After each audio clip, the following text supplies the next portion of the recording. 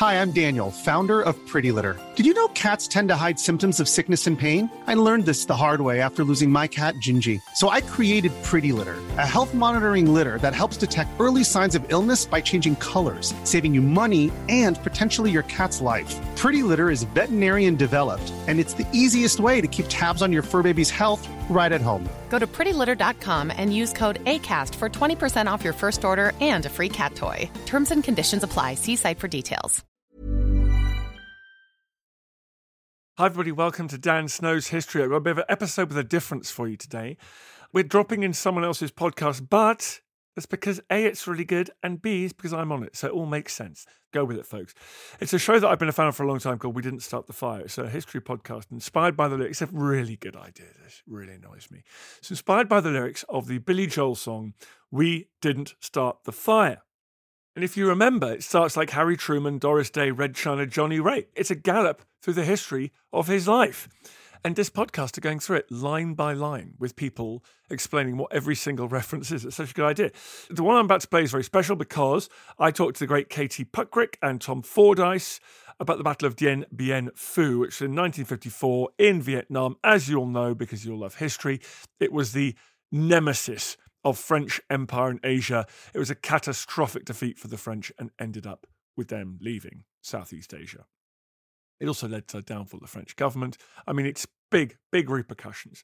And if any place on earth really symbolises the end of this era of European empire, it's probably Dien Bien Phu, high in the hills of what is now northern Vietnam.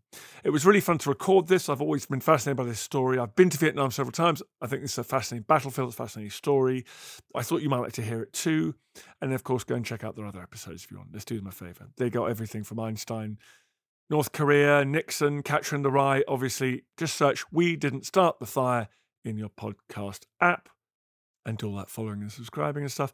Anyway, here is We Didn't Start the Fire with Katie Puckrick, Tom Fordyce, and me.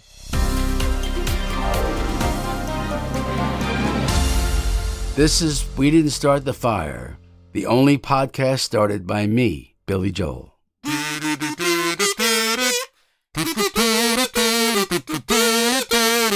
Joseph Stalin, Malenkov, NASA, Emperor Kofiov, Rockefeller, Campanella, Communist Bloc, Roy Cohn, Wampuran, Toscanini, Dacron. Dien Bien Phu Falls. Easy for you to say, Katie. Oh, it wasn't that easy. Hello and welcome to episode 39 of We Didn't Start the Fire, the podcast that is history through a Billy Joel #1 hit. All the people, places and moments that shaped our world, the ones racing for space, turning up the Cold War heat, building things up and knocking them down. I'm Tom Fordyce. I'm Katie Puckrick. Shall we start some fires, Katie? Oh, I can't wait. Now, today's fire involves a term that I can barely say. Dien Bien Phu Falls is the lyric, and Dien Bien Phu is a place, Tom. Did you know that? Katie, when I first saw the lyric Dien Bien Phu Falls, I thought it might be a tourist attraction. Some lovely waterfalls somewhere in the Far East. And I was very wrong. Very wrong. Now, there is somebody who's going to put us on the path of correctness, and I'm really looking forward to this. He is Dan Snow, historian and host of the beloved History Hit podcast. History Hit! Dan, hi. Hey, and by the way, can I just stop you there? No. It is a great tourist attraction. What the hell do you guys do on vacation? Waterfalls. The first thing I did when I went to Vietnam was go to Dien Bien Phu. Did you go to the Cu Chi tunnels? Of course I did. Yeah. Could you get in them? No, I got stuck. Dan, I don't know if you know this, but your aunt, the historian Margaret Macmillan, has already been forging a trail here on We Didn't Start the Fire. Get out of here. Yeah, she was our expert for the H-Bomb show and the England's Got a New Queen. That's so cool. Yeah, so you have some big stilettos to fill here. Dien Bien Phu refers to the pivotal battle of the First Indochina War and the Viet Minh's victory over the colonial French, who had their hindquarters kicked 6 ways to Sunday. But to get there, we got to rewind. What were the origins of the conflict, Dan? In 1914, 85% of the world's population was governed by Europeans. European empires covered nearly every part of the globe. There's very, very few bits of the globe. China, for example, bits of China, which didn't have, were not incorporated into European empires. After the Second World War, this process completely unravels. You get decolonization. And in previous bouts of decolonization. Like when the Roman Empire falls, you know about it, right? There's guys crossing the Rhine, they're smashing the place up.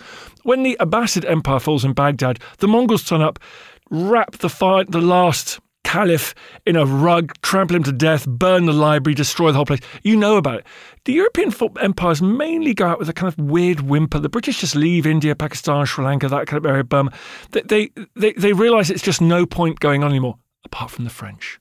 The French put up one hell of a fight. And as a result, at Dien Bien Phu, you get the only example in the 20th century of these European empires retreating or falling at the end of a bayonet. They are beaten out of Vietnam. They don't go of their own accord. They don't reluctantly leave like the Brits do in various places like Nigeria. They are thrashed by an indigenous army. It's the only time a modern European army is thrashed like this in this period. So it's come to sort of symbolise this moment of decolonization, and the French are, as you say, on the receiving end. So that's the kind of background. The background is that after France fell in 1940, in one of the most catastrophic military campaigns of all time, in a matter of a couple of weeks, those Germans, all nibbling on their speed pills, marched across France, one into the other, very, very quickly indeed, set all the world records. Anyway, so Southeast Asia was all French Empire, Laos, and what we now Laos, Cambodia, Vietnam stuff. The Japanese moved in there after the French fell to the Germans. The Japanese kind of moved in to deal with that part of the world. And then in 1945, because the French wanted to kind of reassert their manliness in the world stage, their vitality, they go, look, we're back in the game, we're still a great power. They decided they were going to go all in, getting back their empire in Southeast Asia. And it went badly. It turned into this like grueling, miserable, attritional guerrilla war, which we come to recognise so much now in the 20th century and 21st. And the French thought, we know what we'll do. We'll bring things to a head. We're going to fight a big old battle. We're going to win. This is it. This is the end of our problems. And just looking a little bit before Dien Bien Phu at the warring factions, I think it's very interesting that you had a very dissolute and random cast of characters who were fighting on behalf of the Vietnamese and also the French. So you had like leftover Japanese soldiers. Crazy, yeah. Yeah, and then you had some Axis powers, like former SS officers coming in on behalf of the French Foreign Legion. A lot of people in 1945 who didn't really want to go and have their day in court. Okay, they'd done some things. They'd been on the losing side and they'd done some things. They'd done something they shouldn't have done. And so if you're a Japanese soldier, officer, and you've been committing war crimes anywhere across Japan's giant Asian empire, you find a way to slip out, change your uniform, and go and support whoever's in town. By the same token, lots of German, amazingly, SS, obviously some slope way to Argentina, but many joined the French Foreign Legion, particularly, of course, because a big chunk of what the Germans thought of a Germany at Alsace-Lorraine is now been incorporated back into France. These are actually French citizens now who've been fighting for the Third Reich, often in SS units. So they were part of this motley crew, a little bit like Iraq in our lifetime. Sometimes there's a situation and mercenaries are required, volunteers are required, and they kind of suck in all the baddest people on the planet. Like a lot of dodgy South African mercenaries turn up in Iraq and Basra, in Baghdad in the early 21st century. And obviously we know about the other side, all the kind of Mujahideen folks go. So yeah, it is a bit like that. So it's like getting the band back together, but it's like a tour, like a super group, if you will. It's like a super group of just evil people. Hateful people. Of hateful people. Yeah. Who just gravitate towards where there are guns, money, and license to commit atrocities and things. And by the time of this battle, Dan, in 1954, what is the state of play? Are France losing heavily? Is this one final hurrah, or do they feel like they're on top? So you got Ho Chi Minh, who's this legendary father of the Vietnamese people. He travelled. He was Vietnamese. He travelled to France. He applied to work in the French colonial administration. He's one of these many kind of characters you get in this time, not unlike some of the Indian leaders of independence, not unlike Aung San Suu Kyi's father. They're they kind of initially think, well, fine, if we're one great happy empire, multinational empire, let me get involved. And then they experience racism and pushback in the colonial centre. And he realises that the French empire is actually just basically French white supremacy. And he gets so while he's in France, he's washing dishes, he's doing jobs, he travels on ships, goes to America, we think, and Britain. He lived in Ealing for a while. He becomes an anti-imperialist and he joins the Socialist Party and eventually is attracted to communism. But most because it was an engine of decolonisation. He just didn't really want the French running Vietnam anymore. And the tragedy of this whole thing is that he admired George Washington. He admired Western kind of liberal republicanism. We now think we can be clever after the people that knew him said, look, he'd have been cool with if the French leave Vietnam, he'd have been pretty happy to be on like a liberal capitalist basis. But he found the only place he'd get a hearing. He wrote these letters to Truman. He wrote letters to people. They all ignored him. The only place to get a hearing is the communist bloc. And they were like, yeah, we hate the Western sort of capitalist empires. So he reached out to President Truman in the U.S. Yeah, he reached out and he went to the Treaty of Versailles. He was willing to engage in Treaty of Versailles, and of course everyone ignored him because of basically this kind of inherent racism at the world at that time and the idea that these people were incapable of governing themselves. And so he eventually goes to a place where he could get guns, he'd get money, he'd get support, and that was communism. Communists. So, and then of course once you, as we see with President Nasser in Egypt all through the Cold War, once you kind of, I'll take that call. The Americans whack you on the list. So then suddenly you're like a terrorist. Suddenly you're like, okay. So you're forced constantly to take sides, like the X-Men films. And so he ends up with his brilliant commander Giap at fighting an insurgency, classic insurgency. They've got people. They've got supplies, they travel light, they've got new war technology, means you carry things like assault rifles that can do a huge amount of damage and don't require massive logistical chains to support them. It's the kind of thing we see around the world in the 20th century. We see it famously in Vietnam a decade later, but we see it right here in the 50s. It's just a total pain in the arse for the French. They're not losing, but they're not winning. And in an insurgency, if you're not winning, you are losing. Unless you're restoring order, you're bleeding money. You've got people at home going, let's have a national health service, effectively. And you're just going, no, what I think is really important is we're restoring French rule in the jungles of northern Indochina, right? So it's unpopular in France, ironically. And so the French government, the French authorities in Vietnam say what lots of people have always said. It's what you do when you get a bit desperate. It's what Hitler did at the beginning of the Second World War. You seek a decisive confrontation because you think, I'm not going to win the long haul. We're getting ground down here. What we want is to bring this all to a climax in a dramatic and decisive confrontation that will allow me to overturn the kind of odds and win. And it's very attractive. You can see it's very attractive. I mean, we all think, yeah, that's much more fun than just going, let's build a whole network of roads and rural police stations and slowly try and educate people and bring food security to the outlying areas and convince them that French colonial rule is better. Not super exciting. We're going to stick 6,000 bad men into this valley in North Vietnam, cut off Viet Minh, the rebel supply lines, take the fight into their heartlands, and then bring them in, set ourselves up almost as vulnerable in this kind of rural valley. They'll think, right, let's come in for the kill, and we want them to do that because then we will annihilate them. So they had their strategy all mapped out, but what were their misconceptions? Well, the misconception was that every time you seek decisive battle, the other side might just say yes. Might be their decisive battle. It might be decisive battle, but not in the way you intended. So the plan was really good up until the point at which the French had underestimated the Vietnamese war fighting capability. So they said, we'll occupy this valley. There's high peaks around it. It's in the middle of the jungle. It's near their supply. It's sort of not the obvious place for us to want to fight a modern battle, which requires modern war folks. People talk all the time about sort of heroism and valor on the battlefield and leadership and speeches. It's irrelevant, really. It's irrelevant. It's not irrelevant. It's not that. It's not as important as something else, which is logistics. You need bombs, and you need bullets, and you need shells, and you need food, and you need cans, you need oil, petrol, and you need aircraft parts. And so it's a bit weird for the French to disappear off to the most remote part of Vietnam, set up this weird base that is vulnerable to fire from the hills around it, and think that they're going to fight this giant battle from there. But they had an airfield, though. An airfield, though. So they were like, the Vietnamese, this is so clever. They'll think, they will be dangling a little ripe, juicy target the Vietnamese will not be able to say no to.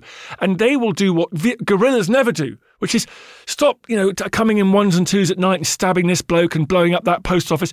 We want to get them all in the same place, and then we can smash them with our crazy Western armour and our firepower and our bombs and our machine guns. That's what we want. We need the guerrillas to come out of their hiding places, and that's we're going to offer ourselves up as a target. We've built a runway, and all night and every day our planes will take off from this airfield and napalm them and blow them to pieces, right? And we will win. We will win this war, this unwinnable war. We will win, and we'll show those politicians in Paris that I'm talking about, and all those liberals and intelligentsia people who are dissing us, and we will show that France can be great again. Now, as you describe it like that, Dan, I can imagine a table, probably a circular table. There are French generals all the way around the outside, and I can imagine them standing up and cheering because it sounds like an amazing plan. But once they actually get to Dien Bien Phu, I imagine they changed their minds because when I first read about this, Katie, in my head, it's a huge garrison already. It's a spectacular fortress. It's a vast town, and maybe it's even a city. Rather than this very weird setup, Dan, where you've got 5 or 6 or 7 disparate little bases that all look like they can be picked off one at a time. There you go. Military. Here we go. Military strategist over. You spotted the problem immediately. Yeah, this is not a fortress at Verdun. This is not the Maginot Line. This is not a kind of gigantic fortifications that you expect, Hitler to try and build to stop the Soviet army in 1943-44. This is it's a weird plan. Look, fundamentally, they're racist. They used to refer to the Vietnamese in racially derogatory ways. They assumed that they were incapable of fighting modern war, positional warfare on the scale. So what they do is they build an airstrip and they surround it with little dots.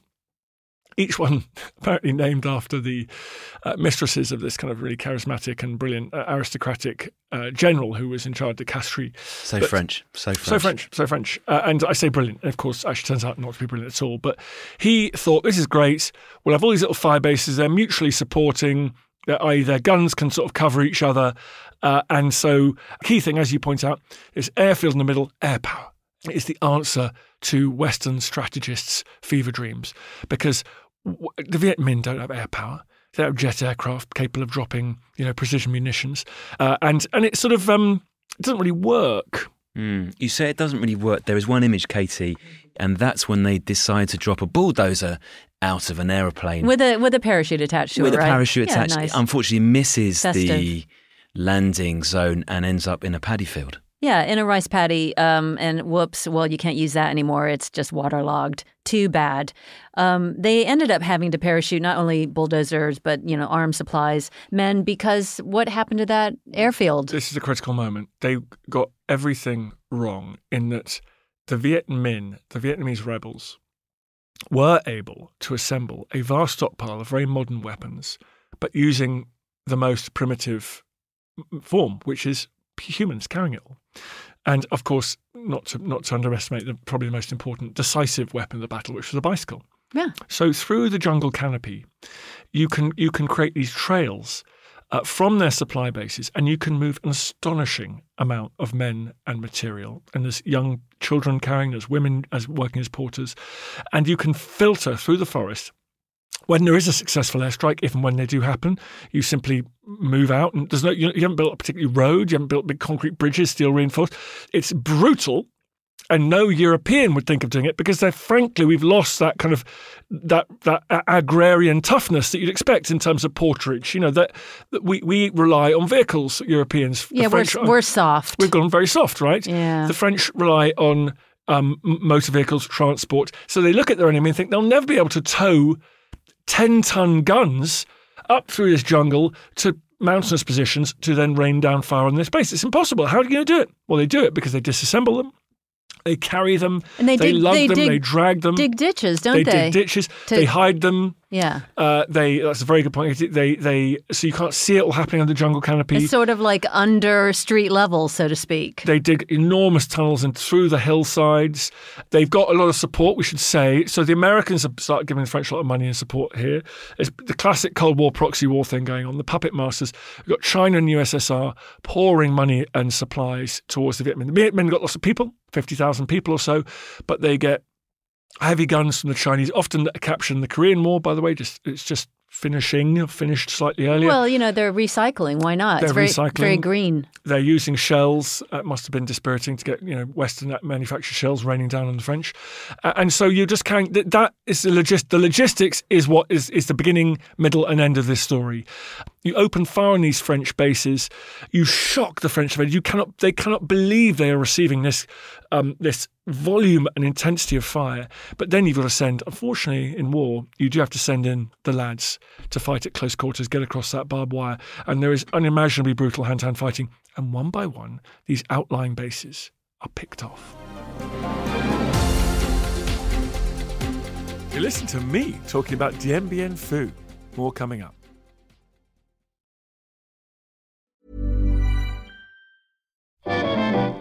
How How did Hitler's sexuality shape his worldview? Why did the Black Death lead to the rise of the witch trials? And what are some of the sauciest scandals involving kings and queens at Hampton Court? I don't know about you, but this is the history I want to hear about.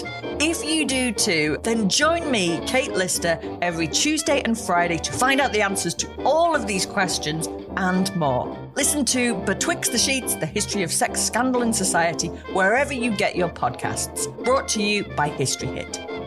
Imagine the softest sheets you've ever felt. Now imagine them getting even softer over time. That's what you'll feel with Boll & Branch's organic cotton sheets. In a recent customer survey, 96% replied that Boll & Branch sheets get softer with every wash. Start getting your best night's sleep in these sheets that get softer and softer for years to come. Try their sheets with a 30-night guarantee. Plus, get 15% off your first order at bollandbranch.com. Code BUTTERY. Exclusions apply. See site for details. Looking for the perfect gift to celebrate the moms in your life? Aura frames are beautiful, Wi-Fi connected digital picture frames that allow you to share and display unlimited photos. It's super easy to upload and share photos via the Aura app. And if you're giving an Aura as a gift, you can even personalize the frame with preloaded photos and memories. And also remember, when using messaging apps, they shrink the photos. You cannot print those out. You cannot blow them up. This is high-quality imagery going to one of the most important people in your life. The Aura app is super easy to set up. It takes about 2 minutes, and you're going to love it. There's free unlimited storage, add unlimited photos and videos, and invite as many people as you want to a frame. Right now, Aura has got a great deal for Mother's Day. Listeners can save on the perfect gift by visiting auraframes.com to get $30 plus free shipping on their best-selling frame. That's AURA frames.com. Use code DANSNOW at checkout to save. Terms and conditions apply.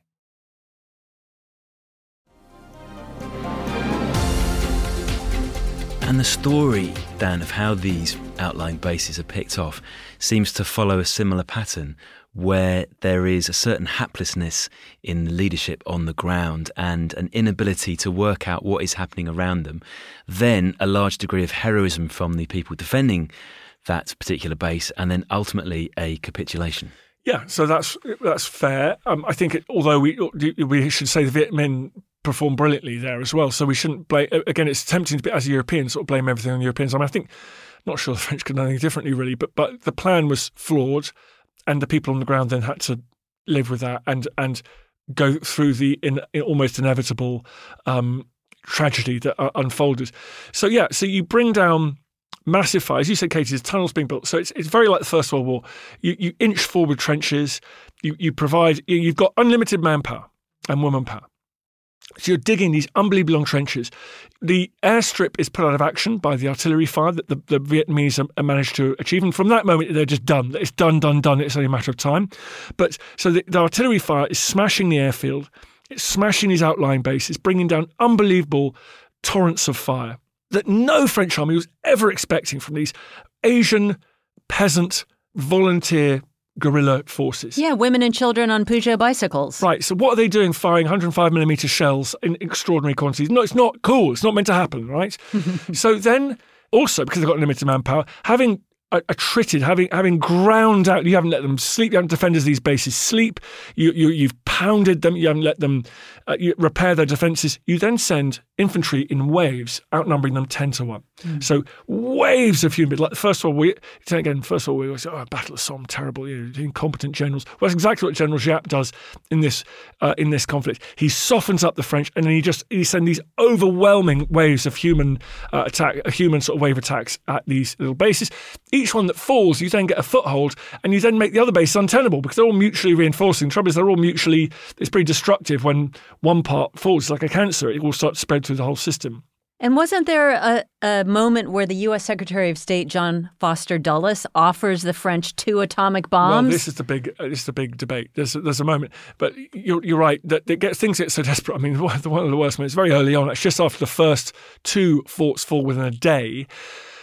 the artillery commander at the base, like Mr. Artillery, who's meant to be bringing down, fire on the Vietnamese and winning this decisive battle, he takes a hand grenade into his tent and blows himself up, which is bad for morale. No, there's Bad not for a him lot as of well. Well, it's bad for him. not a lot of confidence. Yeah, it's like, how's the leadership doing? Well, okay. So then the French panic and go to the Americans and say, listen, these guys are communists. Communists, right? We don't like these guys. Yeah, remember, you don't like them either. Remember, yeah, it's like, and That's the trigger word. Yeah, exactly. It's a good bit of branding. But they were communists by that stage, and they were being helped by the Chinese, of course.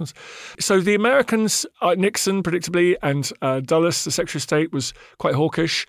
And the French say, this might be a lost in translation moment, the French say that Dulles floated the idea of atomic weapons being, by this stage, so-called tactical nuclear weapons, because the insanity of mankind knows no bounds. And after dropping the nuclear weapons on Hiroshima and Nagasaki, what the US military thought was, these are great, but they're a bit clumsy. You know what? They wipe out an whole area. What we need is stuff that we can actually use on the battlefield. They made atomic things that are remarkably smaller than what we might think. They made like atomic handheld weapons. Stuff like that. Portable, like low-cal. Yeah, exactly. So you could just sort of almost throw a hand grenade, almost but have an atomic yield. It's like it was seen as a brilliant bit of new technology that would just obviously expand the killing capability of individuals on the battlefield. So there were so-called tactical weapons where you would be able to just nuke quite a small area, but you would absolutely be able to destroy it. And then the French would be able to take that terrain straight after. So they did those nuclear tests you may have seen out in the people watching them in Vegas with the sort of funny glasses on. And they would have, what they do is they drop an atomic weapon and then people would get out their trenches straight away and march over that terrain and take it, quote unquote. And of course they suffered terrible health complications and disasters both at the time and ever since. But, whatever Dulles suggested, the Americans decided not to do it because it would be potentially catastrophic. But they did throw some money. The U.S. paid for about 80% of the supplies, didn't they, for the French? Very much so, yeah. I mean, the Americans, when you're a kind of globally hegemonic power like the Brits were in the 19th century or the Americans were in the 20th century, there's a great expression. The Brits, people hate the Brits in the 19th century because they basically throw money at problems without having to get their own hands dirty. So this famously, one European said, the British are willing to fight the death of the last Austrian. Because basically, the Austrians had a limited manpower, just loads of them, right? And obviously, Austro-Hungarian Empire really big in those days. And the Brits just keep sending money, going, please raise more armies, fight Napoleon. We can't do it ourselves, but here's some cash. And so anyway, so in a similar way, the Americans found themselves fighting through these proxies, and obviously, famously, whether it's in Africa, whether it's supporting the French in Indochina, and then when that falls through, the Americans then decide they're gonna get involved themselves. But yeah. What point does America realise that it might have backed the wrong horse here? Well, it's very clear when these bases just inexorably fall. The airstrip gets put out of action. So the French, even if they had a plan, they can no longer use their plan to use tactical air power, fighter bombers, to destroy the troops on the ground, Viet Minh on the ground, partly because they can't see them, partly because the airstrip doesn't work anymore. It's a horror show. So slowly, it's inexorable. They just capture one after the other. They just grind closer and closer, and there's this amazing kind of radio communications between them and their HQ in Hanoi. And so it becomes, they just say it's a slow motion, it's a relatively slow motion catastrophe. It plays out over about a month. And what is the radio communication? There was a conversation between Castries and his French superior in Hanoi, and that's amazing because at that stage he tells him to do not surrender, on any account do not surrender. So they're like, please, can we just flash that white flag because we've run out of tricks. And the bloke who's sitting in probably a nice colonial mansion in Hanoi with probably a glass of claret, he's had a nice lunch, he's got his feet up on the desk. A cigar. Yeah, lads, don't surrender under any circumstances. See you later. Yeah, all the best. And what's amazing about that is the bullshit that people come up with when they're in senior positions of military and political power is that's exactly what Hitler said at Stalingrad. These people think, surrendering will be worse than everyone being killed and taken. It's just nonsense. How did they come up with this mad stuff? So he is told, for purely political purposes, fight the last man, the last bullet, and then we'll try and turn it into a national myth, right? Which is what Hitler does at Stalingrad. It's it's not going to be a national myth, brother. That's like Plan D, and it's a crap plan. So they pay for this with their lives. I've always found it really chilling. There's a radio transmission from somebody going, the enemy troops are outside my headquarters. Every position has been overrun. The last words are, the enemy has overrun us. We are blowing up everything. Vive la France. It's just so grim. And again, just to come back, like the fighting there was as bad as anything that you guys will imagine the First World War being like. Or it's also during a monsoon, it's a tropical monsoon. So the mud, the intensity is, and the hand-to-hand nature of it, and of course the kind of hatred, I think, given an extra layer of racial antipathy going on there as well. And what an utter humiliation for the French. How did they deal with that? Not well. They agreed the party was over in Vietnam. So by July, the French Empire in South Asia is over. The government has collapsed. It's the end of kind of a vision of the world in which European empires dominated. It actually fomented, the news of it got back to Algeria, was literally considered to be a piece of France at that point, Algeria. And the first riots, first uprisings against French rule occurred within weeks of news arriving Dien Bien Phu. Algeria would see the French embroiled in another appalling insurgency, criminality and atrocities committed, and led to a military putsch against the French government. It led to the fall of the Fourth Republic and the return of Charles de Gaulle as a sort of national figure of salvation.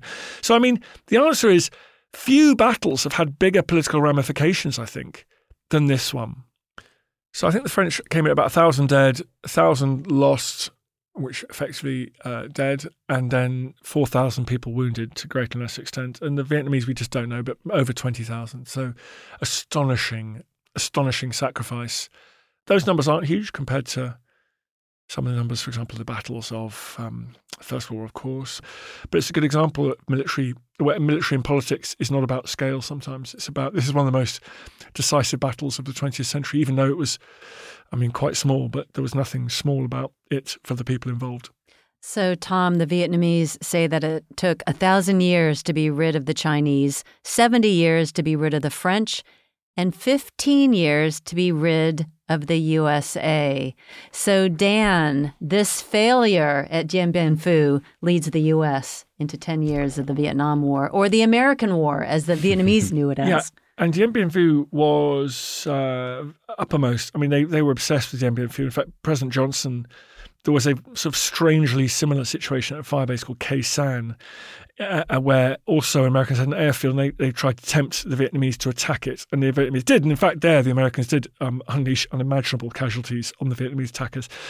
So, but Johnson freaked out about Khe Sanh, and he built a model of it in the White House basement and went down there every day. And he used to say, people over here and heard him talking to himself, I don't want no Dien Bien Phu. He was a Texan accent, which I won't attempt, but he talked about Dien Bien Phu a lot, and it is a spectre that haunts anybody fighting complex insurgencies in the so-called, the Third World for decades to come. Why does America, Dan, not look at what happened to the French and think, hang on, this looks like an awful place to fight against people who are doing things that are almost impossible to counteract? Asymmetrical warfare. Do you know warfare. what? We might just have a little bit of chats here. This might be Georgia or not war. Because unfortunately, we are not very good. We back ourselves, don't we? And we probably think, well, so-and-so's had a go before, but they're crap compared to us. Right. And we will do everything correct. So you see that in Afghanistan. I mean, why did the Americans invade Afghanistan in 2001? After the Soviets had such a tough time. Literally 15 years before. Yeah. But the answer was, well, because we got smart weapons and all the new stuff and GPS and cool stuff, and we'll be fine. So there is a kind of myopia there. But there is also probably a bigger point, which is they knew it was an inauspicious place to go and fight, but they felt it was absolutely essential because this idea of a domino theory of these states of Southeast Asia, South Asia falling one by one to communism. The Chinese Civil War and the victory of the communists in China is regarded as the greatest American foreign policy mistake of all time, virtually, even though China specialists say it was not much America could have done about it. Lots of people in America still believe it was their fault that they lost, quote unquote, lost China. And so having lost China, you develop a communist superpower in East Asia. You then, quote unquote, lose Vietnam. The Brits were fighting brutal communist insurgency in Malaysia at the same time. There was this idea that you may end up with a situation where Australia would be threatened, India might get. So it was just communism had to be stopped where it was, and unfortunately, where it was in the jungles of Vietnam. And I think it's probably easy for us to look back with hindsight and question domino theory because it just seems to be the source of so many problems geopolitically for 20, 30, 40 years. But at the time, Dan, was there something in it? Was there a legitimate concern? I always feel a bit embarrassed about it. I mean, this is not my period, so don't like, but I do think there was an element, I guess, of supporting, as it turned out, horrific regimes like the Southern Vietnamese and the South Koreans and the Malaysians, as it turned out. But the idea was eventually you might persuade them to come around to kind of become liberal democracies and sort of bring them into a kind of mature global trading system and stuff. So, and to see them all go one after the other to communists without putting up any kind of resistance, I think did make sense at the time. Who knows what the counterfactual is, but it was just, it was brutal. Vietnam was a monumental catastrophe for America, and it was born out of this determination that the communists couldn't. They were hoping the French would manage it. It didn't work, so they thought we're just going to have to step in here. Katie, that's what I think. It's that feels like the double tragedy of Dien Bien Phu. Not only what happened at that battle, but what we know happened afterwards as a result to all those Americans, to all those young lads. It's really frustrating because you just see people, it's just hubris driving the commanders, the leaders of America just to throw the cannon fodder kids right into the line of fire. But just to be completely cheeky, the Vietnamese did get some good French snacks out of the whole situation because baguettes They still love their baguettes in Vietnam, They still love their baguettes. I mean, that just seems odd to me. I mean, I'm being flippant, but, culturally, they picked up a few expressions. They picked up some food, some snacks. It's interesting how maybe on the soft power side of things, the French could have been a little more convincing and maybe kept the Vietnamese on side. Well, what's so interesting about soft power, of course, is the first Vietnam is now like a bastion of American capitalism in Asia. I mean, the whole thing's so bonkers. That's where you get your Nike trainers from. Yeah, of course, and it's like McDonald's. So this is, and in fact, if anything, Vietnam is now being sort of recruited by the Americans as a bit of a counterweight to the China's dominance in the region. So, often throughout history, the extension of formal intervention, military control, political control is so counterproductive. And famously, the Brits, for example, in South America, had an option after the Spanish had been kicked out. The Brits kind of thought, should we take those former colonies over, like Argentina and Chile? And there was quite a discussion within Britain about that. And they went, no, you're crazy. Just, flog them our stuff, send our experts. And what do you get? You get railways built by the Brits. You get football being exported and started in Buenos Aires and elsewhere. And actually, South America gets kind of incorporated in so-called informal empire in the 19th century, which is kind of crazy. And you think about what the Americans spent in blood and treasure in Vietnam. But it's just, as you say, hubris. And to bring it back to the start, Dan, you can actually go to the remnants of Dien Bien Phu now, and it is not quite a holiday attraction, but you can go and walk around it, and you can, if you are Vietnamese, you can celebrate your great victory. And if you're anyone else, you just sort of look on you mighty in despair, right? I mean, it's just it's a place of where if any place on earth symbolizes the end of the era of European empire, is Dien Bien Phu. It's a graveyard of empire. So I think, unlike lots of things in this song and other parts of 20th century history that we revere, I think people will still be talking about this place for centuries to come. Billy did a good thing here, Katie. Billy got it on the nose. Nailed it. Cheers, Dan. Cheers, man. Super. Thank you very much. I feel the hand of history upon our shoulders. All this tradition of ours, our school history, our songs, this part of the history of our country, all were gone and finished. There we go, folks. Dien Bien Phu. Thank you very much for listening. What a place, what a story. Remember, if you want more of these episodes, go and look up the rest of the series now. They've got lots of great episodes. Nixon, Eisenhower, Stalin, Marlon Brando, Marilyn Monroe. Billy Joel did a lot of living. Interesting times. And there's a new episode out every Monday, so go and search We Didn't Start the Fire, or follow, subscribe now. Meanwhile, Dan Snow's History Hit. We'll be back tomorrow. Thank you for listening to this episode of Dan Snow's History Hit. Please follow this show wherever you get your podcasts. It really helps us, and you'll be doing us a big favour. Don't forget, you can also listen to all of these podcasts ad-free and watch hundreds of TV documentaries when you subscribe at historyhit.com/subscribe. As a special gift, you can also get your first 3 months for just £1 a month when you use code DANSNOW at checkout.